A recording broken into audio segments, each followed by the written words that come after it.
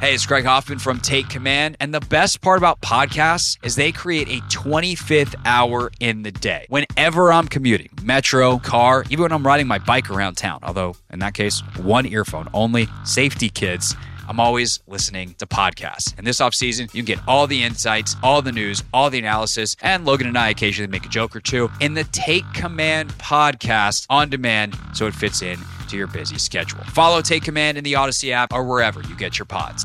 This is Matt Spiegel, and I can't wait to bring you Season 2 of the PBP, Voices of Baseball. The very best play-by-play voices in the game talk about their craft. It's a job so special that even Joe Buck told us he will probably go back to it. I'm 53, basically 54. I think it's too early to say nevers at this point in my life. I think at some point I'll get the itch again. Incredible guests sharing great stories from your favorite teams coming this year. Find us on the Odyssey app or wherever you find podcasts.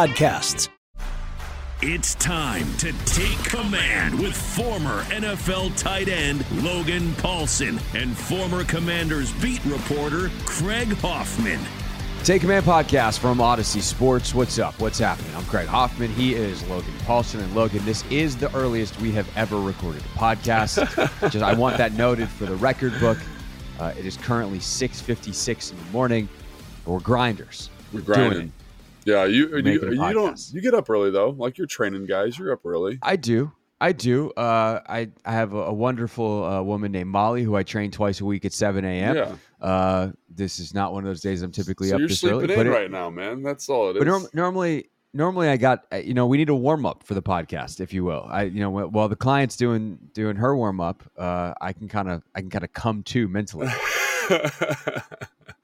Yeah, It's that different demand. Yeah, no doubt. Here on what we're doing. So here's what we got. Here's the warm up, right? Let's set a plan, if you will, a session plan. We're going to talk about OTAs. Obviously, they didn't wind up doing anything on Tuesday. They wound up canceling that practice. Just had some meetings and kind of a more fun day, and then sent everybody home for the summer. So we will just go our kind of big takeaways from OTAs. Then stock up, stock down on players through the spring, and then our three biggest training camp questions. That's all still to come on this edition of Take Command. So let's start with kind of the big picture. What do you come out of the spring knowing that you didn't know going in? Knowing that I didn't know going in, that's a really good question. Knowing I don't know anything at this point, I'll say that things that have been informed, I think a little bit more. I think is I'm really excited about where the secondary is going for this team. I think obviously Cam Curl didn't practice, so it's not exactly finalized. So I don't know exactly what that's going to look like. But in terms of guys showing you things that make you feel really good about the direction that group is going, Forbes I thought had an excellent OTA minicamp period. Quan also, I mean, his role was a little bit different. Forbes was kind of getting that starter type role, and Quan's still trying to establish that role. Percy Right. Butler I thought looked great at times. Listen to Khan's podcast, like his speed, like that's something I agree with. To me, I'm still so cautious with those young safeties. Forrest also, because there was no runs in this. And while safety is the position and the demands of that position have changed pretty dramatically, like they still are run players. So how does that look once you get the pads on, once EB's doing some more run stuff and they have to fit runs and kind of negotiate play action, negotiate short game to long concepts. So that's interesting. And I actually thought Fuller, a guy we haven't talked about a ton, was just super consistent, and him and Terry always have interesting battles. And I think one of the things with Fuller is it's so hard to evaluate him because he's so smart and he just figures out like what's happening, like almost the first day. It's like, how did he know that was coming? And so I think as we get deeper into camp, for me, Fuller, obviously they played pretty good last year, obviously ups and downs, but on the whole, pretty consistent in terms of what Jack wanted and philosophically what Jack was looking for. But a guy that I think I won't really know where he's at until they get to that Baltimore practice. But again, everyone did really well. Defense in the back end looked really good. And if that group continues to progress the way they look during OTAs and minicamp, it's going to be a scary group, man. The defense is going to be really, really scary because I think it elevates every other aspect of this team. Yeah, definitely. For whatever it's worth, I don't know why I didn't think of this before. Fuller is the one guy that has extensive experience against this offense because he used to, Yeah, be with the Chiefs and practice against it. So maybe some of the recognition stuff is, not just because he's brilliant, but because it is that familiar. Sure. Does come back a little quicker for him. But generally speaking, yeah, I mean, I think that's a great point that the secondary has done what you'd hope for. But in the same way we talk about with how this is not all really set up for him to be super successful because of the lack of or the one-dimensional nature of these Sure. practices, that should mean there's advantages for the defense that are built in, and their ability to be exactly where they need to be is affected by the fact that they're not seeing run. But you also can't take off points for them doing the right thing. Correct. It's like, oh yeah, hey, you didn't have to think about this other thing, but you did all we could ask you to do. Sorry, you didn't accidentally mess up a couple times to make it look more real. That's not a thing. Yeah. So I think it's really, like you said, it's really encouraging knowing Curl's coming. And to your point, the last thing that you said, something I just kind of want to underscore, kind of looking ahead. If the secondary can be 2% better, Yeah. like we did all those over-unders with Nick, and the sack numbers were some of the big ones that we talked about with Montez. How does he finish more plays? And it was, he had a pretty hilarious answer last week. How do you finish more plays? I just got to get there, man. I just got to get the guy down. But it's also like, well, okay, how do you get there? How do you buy that extra 1/10 of a second so that the quarterback hits that Sweat is registering become sacks? The coverage is 1% better. Not even 1%, right? So if they as a whole, as a unit, can become better, it's going to make that pass rush so much more effective. And I think obviously we'll talk more about Chase as we go here at some point in one of these topics. But if he's there and is a more effective pass rusher, James and Casey did a tremendous job being solid and doing what they were asked to do last year. But you bring that extra juice of a Chase Young, that's going to obviously help create some turnovers and things in the back end as well. And the addition of a guy like Forbes, who that's his calling card. Yeah. I think the other thing that's, kind of interesting is just seeing how quickly the defensive line, gelled together. We can kind of do that more in stock up, stock down, but that is one thing too that I think was encouraging. Big takeaways. Like we had all these nerves about Sweat and especially Young, coming in here and, how would they gel with their teammates? Would anybody be mad? Is they're worried about contracts? And it's like, no, they were ready to play football. And so I think that was definitely encouraging as well. We can talk about that more in a moment. My big takeaway is on the other side of the ball. And that is just how influential Eric Bieniemy is going to be on this football team.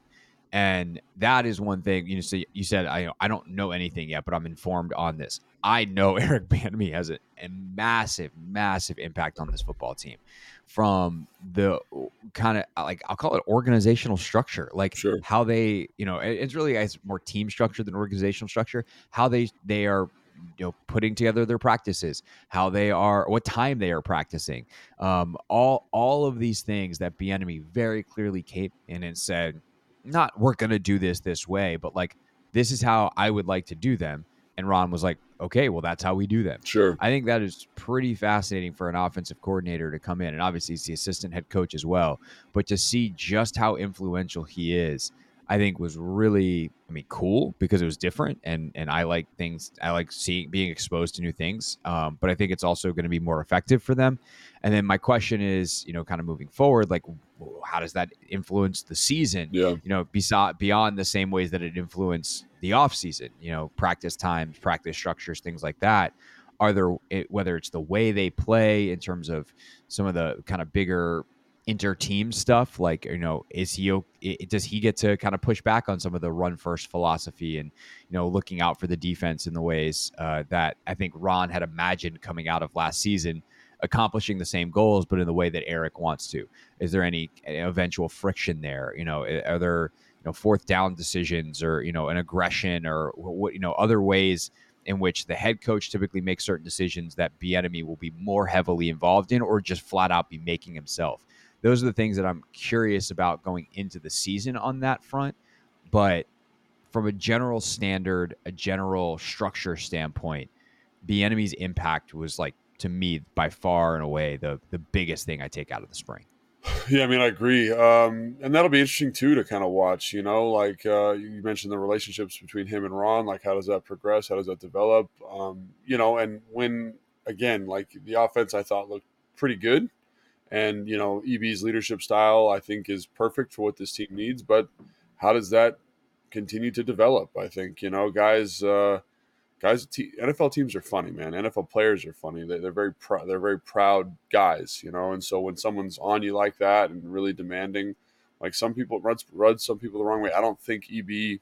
I think he understands that. I think he does a good job of saying like, I respect you. I'm going to coach the hell out of you, And I think like as long as that's clear, guys are gonna gravitate towards that. But I've had conversations with guys who are like, if the team's not doing well and EB's still coaching like this, like what's going to happen, And I think that's always important to consider. But as of right now, I think his impact, like you said, is something that you can kind of definitively say, yes, he's done a great job of kind of laying the foundation for training camp. But like with anything, we got to see how it progresses. We just need more data points. I mean, that's the other thing that's crazy is we're making all these kind of broad assumptions and assertions off of 8 practices, whatever it is. So I think that's that also makes it somewhat challenging. But I do agree. I think his impact's been enormous. And I'm really I'm cautiously optimistic about the direction this group is going. And the offense is going to be a huge part of that, obviously.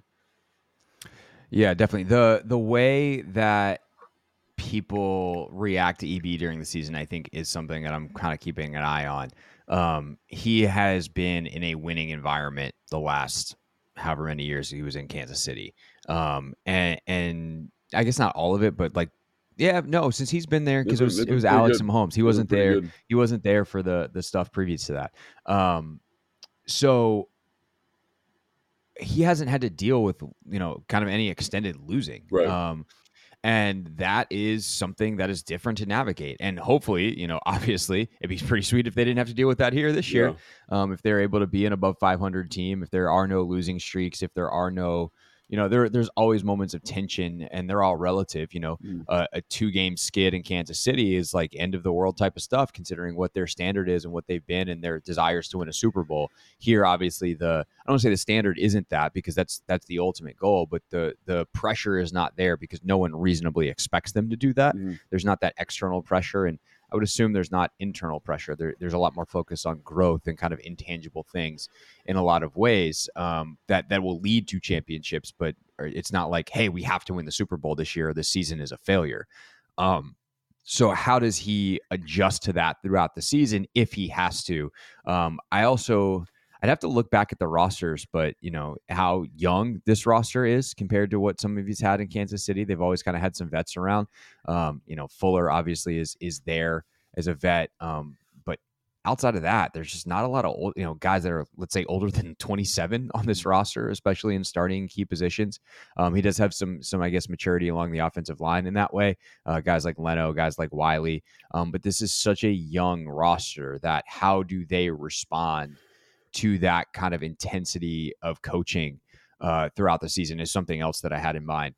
The last thing I wanted to ask real quick, Logan, on OTAs, and then we'll get to stock up, stock down, is the idea that they skip this final practice to me is a nothing. At that point, it's one practice. Who cares?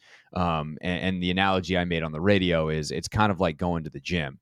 No single workout is going to be the one that makes the difference for you one way or the other, unless it's the one you get hurt at. That's the only way any single workout is the one that makes a huge difference. Other than that, it's about stacking days. And that's how you ultimately get to where you want to go in a fitness setting, which of course is really what football practice is. But is it a big deal that they missed 3 practices? Because the reason they skipped the 1 is because they already had 2 taken away from them for what happened in OTAs last year where there was too much contact. So 1, no big deal, probably the smart thing. Just get to the summer healthy. You can do what you need to do in meetings, etc. But what would another full week of practice have meant to them? Yeah, I mean, a couple things. One, I think, this is more of like a personal touchy-feely type thing. I think canceling this practice, I don't want to say it's a Santa. It's one of those things that kind of like rubs guys in the locker room a little bit the wrong way. And people say, why? You know, like, do they want to practice? It's like you make your off-season plans around this practice. And so you've planned to be here for this practice. And then all of a sudden it's canceled or whatever. And you're like, well, we're here for like a nothing day. You know, like we didn't really get practice. Like I was staying for that. So I do think that is something that, you know, is a little bit probably frustrating for some guys in the locker room. It's like, I could have been out of here. I could have been back with my family or back in my hometown or back on my vacation or whatever I'm doing. So that's something to just keep an eye on. In terms of the 2 practices, obviously like the old school player version of me is like, oh man, that's huge. You're never going to get those reps back. But really, when you think about it, when you take a step back, even if you're starting, even if you're participating a lot in the OTAs and minicamp, you're getting 5 to 10, 15 plays a day, so 30 total reps. And in the grand scheme of the season, in the grand scheme of training camp, in the grand scheme even of the OTA minicamp kind of rep distribution, like it's a very, very small percentage of stuff. So it's really just kind of 2 extra days of study and preparation. You know, Ron mentioned that they've been able to get all of their installs in. It's like a 10-day install, and then they have 2 days of kind of review. So I from that standpoint, it's not, you've already installed that during kind of the first week of offseason program phase 1. You've installed your offense. You've installed it again here. And I just think it's kind of like one of those things where my knee-jerk player reaction is that, oh my gosh, this is a huge deal. But also, like, you have training camp coming up. You have preseason work to kind of supplement this. And in the grand scheme of prep for the season, it's probably not that big of a deal. It's just kind of going over stuff you've already gone over, hashing out some details. And I honestly think, just based on the structure of practice, that what they've been doing as of right now, it's probably not, you know, like a huge thing. And I know that's hard for fans to like understand, but I think your gym analogy is good. You know, it's like it's these days are not necessary. Let's put it that way. They're not necessary to the off-season install. And so they're just kind of your auxiliary days to kind of continue the strength and conditioning analogy. It's like, oh, we're hitting back and bicep today. And is that going to help my deadlift down the road? Sure. But is it absolutely necessary that I get those days? Probably not. So in the grand scheme of things, I don't think it's that significant. I think the more significant factor is just kind of like the general irritation that some of the players probably have at this point, not being able to get out of here, you know, kind of saying, hey, we're going to be here, we're going to have a productive day. And then kind of, you know, not doing that, I think is always, you know, guys they grumble about all sorts of stuff. You know, you've been around the locker room, Craig. It doesn't take a lot to get those guys pissed off. So that would be the one thing that I'd say is probably significant about it.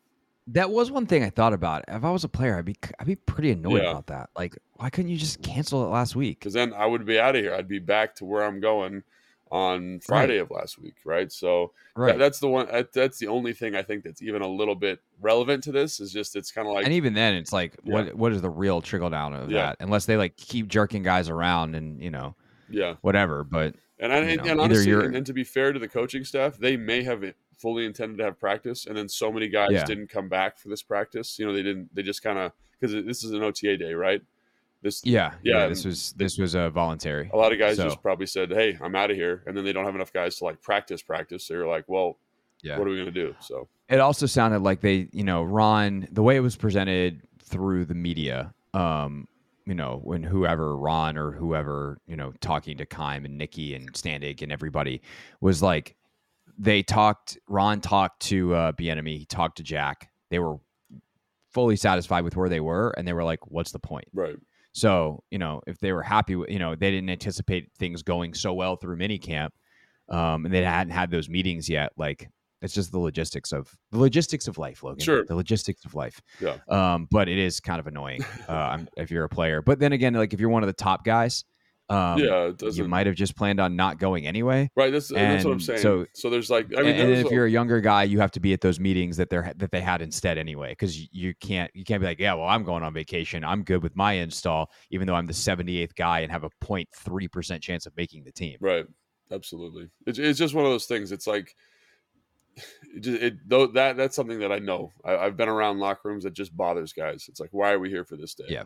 And yeah, because you want to make the team. Correct. It's your job. Yes. And you don't have to work again for 6 weeks. Correct. I would also like to take July off from my job because you goobers are going to be doing whatever, and I don't have a lot to talk about. That's NBA right. free agency. Please be interested.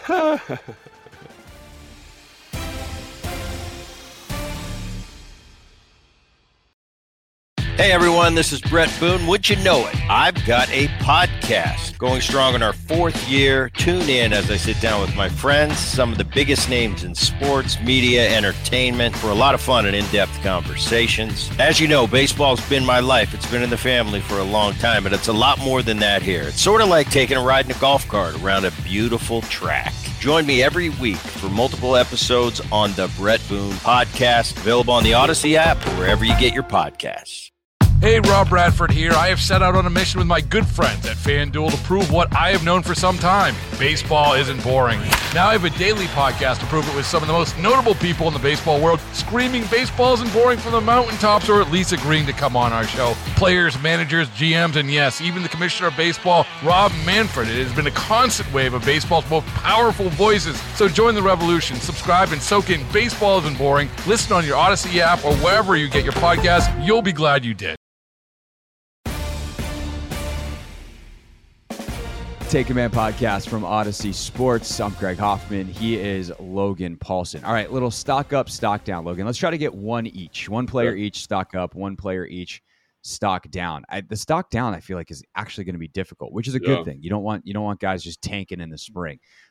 Stock up for me. I'm going to go Chase Young. I'll start, and I'll go Chase Young. Wow, that's a bold one off of 2 days of practice, my guy. Well, here's the thing. I think we're not talking about all of a sudden Chase is like back to being, I expect him to have 14 sacks a year, go to the Hall of Fame, like whatever. But I do think that like when he showed up, he looked good and he interacted well with everybody. And there seemed to be genuinely no resentment about him, missing out. And some of that is Rivera being a professional, right? Stock up Ron Rivera on that front. He handled it as a head coach as well as you can possibly handle that situation if you do not want conflict. And if he is privately annoyed, that hasn't gotten out. Yeah. They have said it's voluntary. He's doing what he's got to do. And I think they're at this point with him in a big, like, we'll see, proof will be when you actually get out there and play. But at the end of the day, like, he came back, the interaction was great. He was Chase, he's barking on the sideline. He's bringing the energy. He's doing all this stuff. Like, his press conference was kind of annoying. He seems to still have a very, high sense of self and all those kinds of things that I think are, I don't want to say worrisome, but like that rub some people the wrong way. But he ultimately like came out and looked good and felt like himself for the first time since he shredded his knee. Right. And if that's, if we're talking about an added value or, staying exactly where we thought he was, like, that's good. Some of the questions, I don't want to say have been answered. Let me put it this way. Not all of the questions have been answered, but some of the questions have been answered, and they've been answered in the way that you'd hope they get answered. Teammates responded well. That's good. His knee is definitely, and his health and his fitness is definitely in a significantly better place than it was at the end of the season. We still don't know how effective he'll be in actual NFL games. We can't know that at this point. But like, boxes checked for Chase in the spring, and that's all. In the same way that we've talked about so much of this stuff, there's only so much he could do at this point, but he did that stuff, and for that reason, stock up. Yeah, I get it. I mean, yeah, I get it. And really, what's he going to show during this period anyway? As a player, I think it's all like kind of optics, and I think it's just good to see him get over the bags and get off. Watching his get off on what day was that? Tuesday of last week. Like, he looked sharp. He looked explosive. Right. Like, he looked back, and those things are important. He looked better than he did in the games last year. In terms of stock up, stock down for me, stock up, I'm going to say Logan Thomas, but also just kind of the tight end position group in general. I really feel like, and I've said this, stunner coming from you. Yeah, I mean, I feel like during this period, the Logan Thomas specifically has been the most consistent offensive player. He's just been excellent, understanding zones, making contested catches, developing that relationship with Sam, and then kind of to trickle down, like, Cole Turner has kind of been that guy that we thought he was going to be last year during training camp, kind of continuing that, ability to beat linebackers, kind of aggressive hands to the football. Curtis Hodges has come along, and John Bates has had a really couple productive days over the course of the 8-day period, making some tough contested catches. So that group to me looks poised for something really good, and that's exciting for me. And we'll see what happens. Obviously, we'll see how they do with the pads on. That position is a little bit more physical than others, so the pads are a big part of it. But in terms of where they're at right now, I'm excited about the projection of that group. So, yeah. I'm trying to think of someone for stock down, and I don't really know who had even on a relative nature, kind of what I was talking about with Chase. Like, I don't know anyone in particular who had a bad spring. I mean, Jacoby Brissett's chances at starting. Maybe Sam did what he needed to do. Maybe. Like, what are we? I mean, he was fine. Like to me, the guy that sticks out solid to me is like Jamin, for example. And it's not because Jamin did anything wrong necessarily. It's just because like the guys who were there, like Cody Barton, Khaleke Hudson, even Mayo had a pretty solid spring, and so it kind of went from, oh no, what are we going to do without Jamin there? To Jack and his presser being like, man, guys are playing good. We're not that worried about Jamin not being here for this offseason. So I think that just kind of from a 1,000-foot view, if you had to pick somebody and say, what's going on with him, where's he at? And again, I think Jamin's poised for a big year. Hopefully they're ready to support him with that, playing behind that defensive line. Hopefully we see more of that athleticism, that physicality that we saw the last 4 games of last year. But in terms of off-season work, he didn't do it. And the guys who were doing it did a really good job. So his absence becomes a little bit less acute, I think. Yeah. Okay, so that gives me one. In that same vein, I'll go Cam Curl. Yeah. Because, we had that great question on Monday of like, is there a situation where Curl doesn't get paid? And, it's, I guess, that they don't need to pay him. Right. Is that they have Derek Forrest and Percy Butler and Quan Martin and even down to Jeremy Reeves for depth that, they look at Cam Curl and it's like, look, man, if you can get top 5 safety money somewhere else, go do it. But like, we got to pay these edge guys, or we got to pay one of the edge guys. We got to do this. We got to do that. And just from a salary cap standpoint, you're awesome. We love you. But like, we did a good job drafting, and your replacement's here. His name's Quan Martin. Thanks for helping bringing him along in his rookie year. So in that way, like Cam did everything right for a guy that is, holding in kind of ish. He denies that it's about the contract, but why else wouldn't he be out there doing stuff? He not only was, kind of on the side and in the meetings, like he was behind the defense, getting mental reps, like really being able to see it from, 30 yards behind the play, 50 yards behind the play. But at the end of the day, these other guys played really well. And, how much do you want to pay even a top performing safety that is part of this rotation that isn't significantly worse without him? That would be the question, though. Is it significantly worse without him? That we're not going to know till, again, the Baltimore practices till games. And, Cam last year was the most valuable player on that defense. When he was in, they were good. When he was out, they were bad. And so from that perspective, like, what are we really talking about here? We're talking about practice. We're talking about spring practice. We're talking about 0 run plays, etc. But I guess based off the criteria that we've established here, relatively speaking, stock down for Cam Curl and, leverage of his contract negotiations, because these young guys look like they're ready to play. And, at that point, do you spend that money?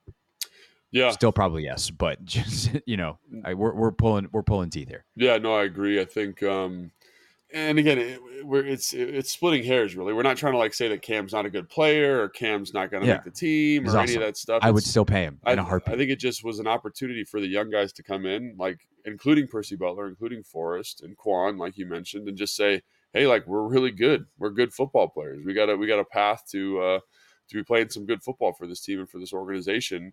And when you see that kind of scaffolding develop around that position and have all these pieces that can come in and play, I don't want to say it devalues Cam, but it basically says like, I had people asking me like probably midway through training camp, like, do you see a path where they don't re-sign Cam Curl? And that was one of the questions we got on the show, but like some of the beat guys were asking me about it. And it's like, after watching this, it's like, maybe because of how good everybody's looked, and that's good for the team. That's good for the organization. I think Cam is better still. I think Cam is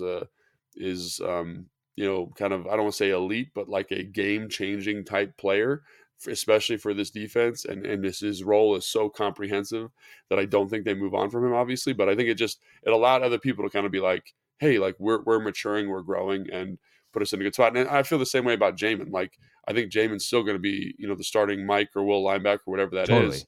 But I think now all of a sudden people have had time to develop. Like, these reps in practice for a guy like Khaleke Hudson are huge.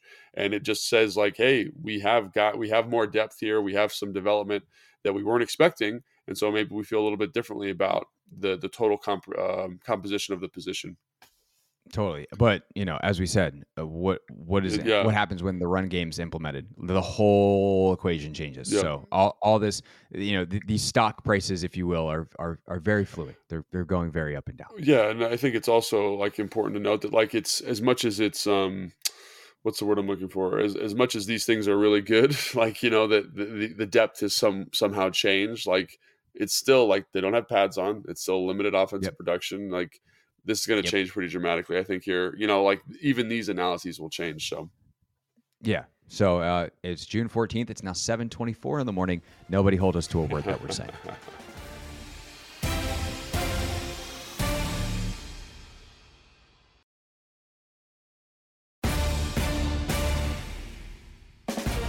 Take Command podcast from Odyssey Sports. Craig Hoffman here, Logan Paulsen there. If you're watching us on YouTube, go ahead and hit that like button. Subscribe if you are not as well. And of course, if you are listening to us on Apple Podcasts or Spotify and you're not already a subscriber, another podcast platform, you're not already a subscriber, we'd love to have you each and every week, twice a week here on Take Command. So, Logan, let's quickly rifle through three major questions entering training camp. Or what do we think are the three biggest questions entering training camp? We obviously have about 6 weeks or so until then. July 27th, training camp opens. That was announced yesterday. We also got some reporting last night that there might be one, I don't want to call it fairly significant, the most significant day before that. And this is actually the first one to me in terms of things affecting training camp, and it goes right on the heels of our last discussion. There is a really good chance that the ownership transfer is final, that the sale is completed either July 20th or August 8th. NFL owners have been told per multiple reports to save those dates for being available, going to wherever it is, whether they go to New York, the league office, whether they meet somewhere kind of in the Midwest, more middle of the country, to get together and vote. And then once Josh Harris gets implemented, you have everything open for business. You have contract negotiations that you can talk about with guys like Cam Curl. You have any upgrades you want to make to the stadium and or practice facility, that new equipment, all these types of things can all of a sudden be back on the table again. So, one, is there any difference to you between July 20th, a week before, and August 8th in the middle of training camp? And two, do you think that anything in particular will get going pretty quickly, or is it, are we kind of already past the window when an ownership change can affect the 2023 season in any meaningful way? I mean, I think the only thing that I see kind of potentially being affected is the Cam Curl thing, and just how, like, or Cam Curl or Montez, any kind of contract extension, any kind of money that needs to be brought in. I think those are the things that kind of are looming. I really, I run a small business of like me basically, and right. It's very, very hard to quickly get anything done because there's like legal hurdles outside of the structure of like the team, and so when you come into a new organization, I'm sure you've got to get used to personnel, the structure. You got to bring in your own people. You got to make hires. So I think maybe from that standpoint, like some of the people in the, like the marketing or the sales side, there might be some turnover there, especially at the VP level within the organization. But, I think from a football standpoint, you're not going to see like any kind of dramatic effects, because what's he going to do? I mean, like, what's Josh Harris? What is he capable of doing? Everyone talks about the practice facility or the stadium. Like, those are long projects, right? Selling the practice field in Ashburn, that's probably a 2-year, maybe a year out type of thing. Yeah. Building a even facility. Like if they want to do some kind of construction, like at that point, you don't necessarily, like, unless it's a construction project that can be done in 3 days, like you knock down a wall and install a video monitor or whatever, a projection screen, like you don't want to be disruptive at that point of the year. Like Right. there is a very set schedule every day of training camp and then ultimately of the season. Could they potentially do some very small but impactful work in that kind of period between the end of training camp and week one?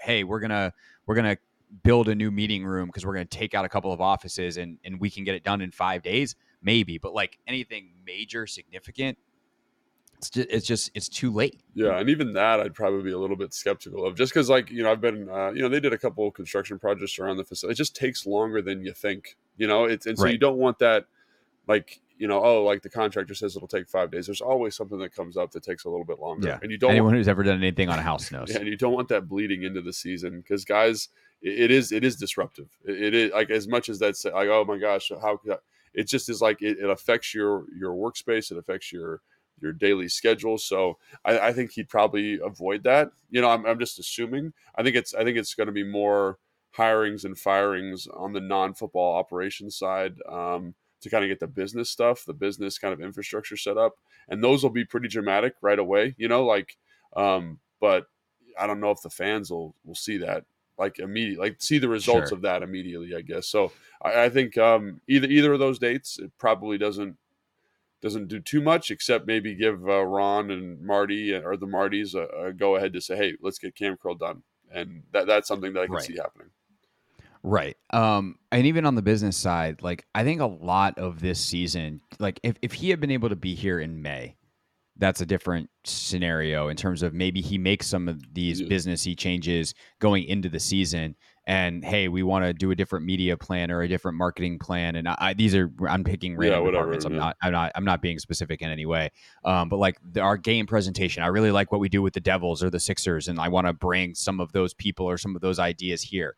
Like people are working through the summer to put all this stuff together. Yeah. Like, and there's only so much time It's to probably been organize established it. in a lot of cases. Yeah. And so there's going to be a whole lot of observing from Josh Harris, and he might install some people to do that observing for him. Correct. Yeah. But there's ultimately only so much you can do. And I don't think that there's a huge deal between July 20th and August 8th, other than how much time do the media outlets in town, specifically perhaps 2 radio stations, have time to plan very special shows for that day, and any kind of celebrations that might happen. All right, next biggest question is the quarterback position, obviously. And this one, I'm going to ask you a question I asked Ben Standig on the radio yesterday, which is if they're going to have this be a true competition, at some point Jacoby would need 1 reps. Yes. What is the thing that would open the door for that, to have that truly, like it's always a competition because they're evaluating each and every day, Sure. but to have it be more of a direct head-to-head competition, what opens the door from Sam Howell to welcome Jacoby Brissett into that? I kind of think a couple things. One, I think if he comes in and has like a multi-day skid, you know what I mean? Where it just looks too fast for him. Like he just can't kind of handle it. And I've seen that happen. I've, like in different places I've been, like with backup quarterbacks where they've kind of been getting a little bit more burn, and they've gone with a 3 going with the 2s or a 2 going with the 1s. And, you're like, oh, wow, I'm excited for this guy. I like this guy. Let's see what happens. And it just kind of melts away. Any kind of charisma or dexterity that they had developed is gone. So I think that would be something that would be pretty telling. Like, let's say they get, day 3, 4, 5 of OTAs, he takes a little stumble, or a mini camp or a training camp takes a little stumble, which you would expect. We talked about how that's kind of a tipping point for installs and stuff. And then that continues for a couple of days. That's something I would think about. And then also obviously the Baltimore practice, like let's say Jacoby comes out and just looks really sharp, and Sam is having a hard time with what the defense is presenting him.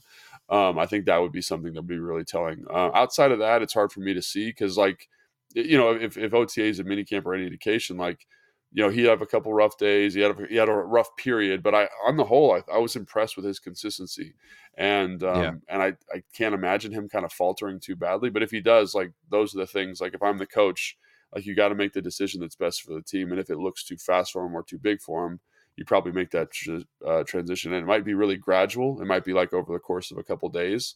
Like, hey, Jacoby, you're taking two reps with the first team.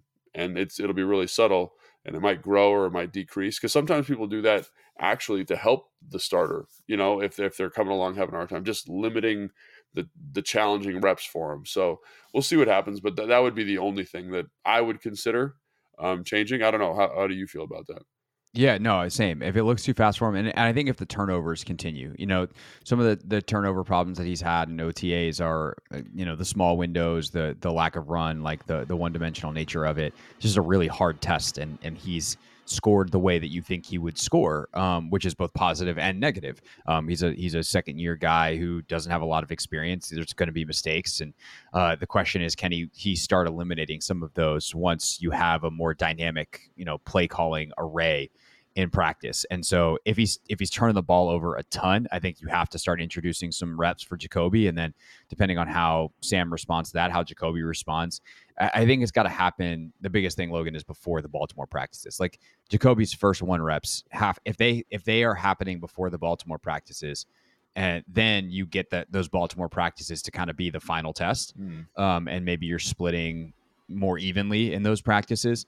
But you can't have Sam just get to the Baltimore practices having taken all the reps, him not perform well there, and then be like, okay, we're switching quarterbacks. To me, that seems irresponsible. I guess you could, because you're relying on Brissett's experience, but at that point, like you've kind of set Jacoby up in a bad spot too, because he hasn't actually worked with the guys that he's going to have to win football games with, and that seems like a bad idea too. Well, I think that's one of the reasons why you bring Jacoby, and I think it's one of the reasons we were advocating for Jacoby. And obviously I think he can play at a starting caliber level for spurts in his career, and he's done a nice job of that. He's a great leader. But I think one of the things that I think and I value about him, and I think they value about him, is that being a good backup means you don't need those 1 reps, right?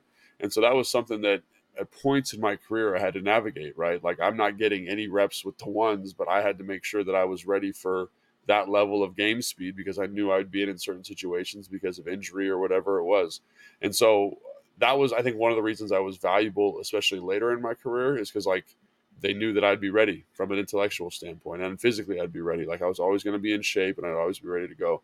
And that's not fair. It's not fair to the player, but that's the expectation, quite frankly. And I'm not sure if that, this is total speculation. I haven't talked to anybody in the building about this, but just knowing Jacoby's career, knowing kind of his reputation, I would assume that that's kind of how they feel about it, quite honestly, right? That they just think he's that's the deal. That's why you're getting paid $10 million, is so when it doesn't go well, whether that's during the Baltimore practices, whether that's week 1 of training camp, whether that's week 1 of the season, we expect you to be ready to go. And I think that's why you're paying a little bit of a premium for that backup quarterback spot. Yeah, no, agreed. If I was Ron and EB, I'd probably get him a couple of 1 reps anyway. Just be like, hey man, like we've had situations, we've had so much injury problems the last couple of years at quarterback. It's smart to have a little bit of a base. I think in a perfect world they would do that. I just think the media here would see those 5 reps in a practice and be like, oh my gosh, Jacoby's taking over the position, and make a big storyline about it. So knowing, having been on that side of it too, like this is going to sound crazy, but coaches consider that, because they know that the second that happens, they should to an extent, but like, it's how will it affect the player? And if Ron's going to come out and be like, hey, this isn't a big deal. We're just, we're cross-training guys. We want to make sure there's a little bit of reps, a little bit of familiarity. We want Jacoby to throw to Terry. But then those questions come up for the team. Like the offense starts getting asked those questions. Guys in the locker room start talking about it. And so I'm not saying that right or wrong. I just could see him not doing that because of that kind of media. The media here, I'm a part of it now, is one of the toughest markets that I ever played in my career. I played in 5 different markets, and this is a brutal market for that kind of stuff. Like, for example, in Atlanta, like Atlanta, Chicago, they're asking you the softest lollipop questions. Guys like barely watch practice. Like it's like, hey, yeah, great. How's it going? And here it's a little bit more investigative, a little bit more acute, and rightfully so. It's a big market. So, but I do think that should be factored in a little bit with some of this stuff, obviously. All right. Last, and this might actually be the biggest question, is the O-line situation. And, I don't know what we're going to say that's new that hasn't been said already, but like, we don't know what the hell this offensive line is going to look like in terms of performance. Obviously, we know Sadiq is going to get that first shot at left guard. We know all the personnel in the other 4 spots, but like once they put pads on, once they start doing the run game stuff, and they're in more live like 11 on 11 type of periods with pads, like we're going to find out how good this group is real fast, because that defensive line is going to show us. Yeah, I was going to say, like, I think, you know, obviously, like Cosme is look good at guard, Wiley's look good at tackle, but like what happens when you're actually pass protecting, like for real with pads on, and you got to move people off the spot? I think Cosme and Wiley will do excellent with that, but like Wiley is like, you know, meeting him, he's not a huge man. Like, you know, you have these expectations of what tackles look like, and he doesn't look like that. He plays well. He's a good football player. So like, I'm excited that he's here, but how do you handle like one of the best power rushers in the NFL, you know, in Montez Sweat or Chase Young? Like how does your frame accommodate that? Like what technical things are you going to be doing to kind of put yourself in a better position to win those one-on-one matchups? That's something that I'm really, really curious to see. The guard, the left guard spot again is something that I'm really interested in, just because it's kind of like, you know, Sadiq has looked good at times in practice. You see the athleticism, you see the explosion. I think you see a much kind of smarter, much more in tune player. But again, they haven't been doing the whole offense. They haven't been doing the runs, and the pads aren't on. So the group is really interesting. It's really, really interesting because there's a lot of people in new spots, a lot of question marks. And so, yeah, to me, that's even more than Sam Howell, which I know sounds crazy, but we got to see a pretty good sample size of Sam. You know, he was getting, you know, probably 20 throws of practice, 25 throws of practice in team kind of settings, 7-on-7, team pass, 2-minute, whatever it is. And, you know, as much as that's limiting, you get a pretty good evaluation, a good feel for where the guy's at. With the O-line, there was none of that. So, again, my biggest question going into training camp, that third day of training camp when they put those pads on is what that group looks like, and how do they gel and how do they come together. And also really, like to your earlier point about biggest takeaways, is how does EB help that group? So lots of stuff going on there for sure. For sure. And I agree with you. It's a bigger story than quarterback in some ways, because it's so heavily going to influence quarterback. Yeah. Like if these guys are good. If these guys are bad, Sam's toast. That's the nature of offensive line play in the NFL. All right, that's it. That's all for this week's show. Well, shows. We do 2 a week, so make sure you are subscribed to get both of them. Apple Podcasts, Spotify, wherever it is that you get your podcast. Watch full episodes on YouTube, youtube.com/@1067 The Fan. Highlights on my YouTube page, youtube.com/@Craig Hoffman. Next week, we will get into our off-season mode completely. I know Logan has been wanting for months to do who will win an 11-11 football game between 11 linemen and 11 skill guys. So perhaps that's next week, and some more fun. Any kind of game stuff. Like we're going to be. This is it. This is Logan's got ideas. We're in Logan Paulson silly season, and I'm excited for it. So we'll see you next week for that. It's Take Command from Odyssey Sports. Thanks so much for listening.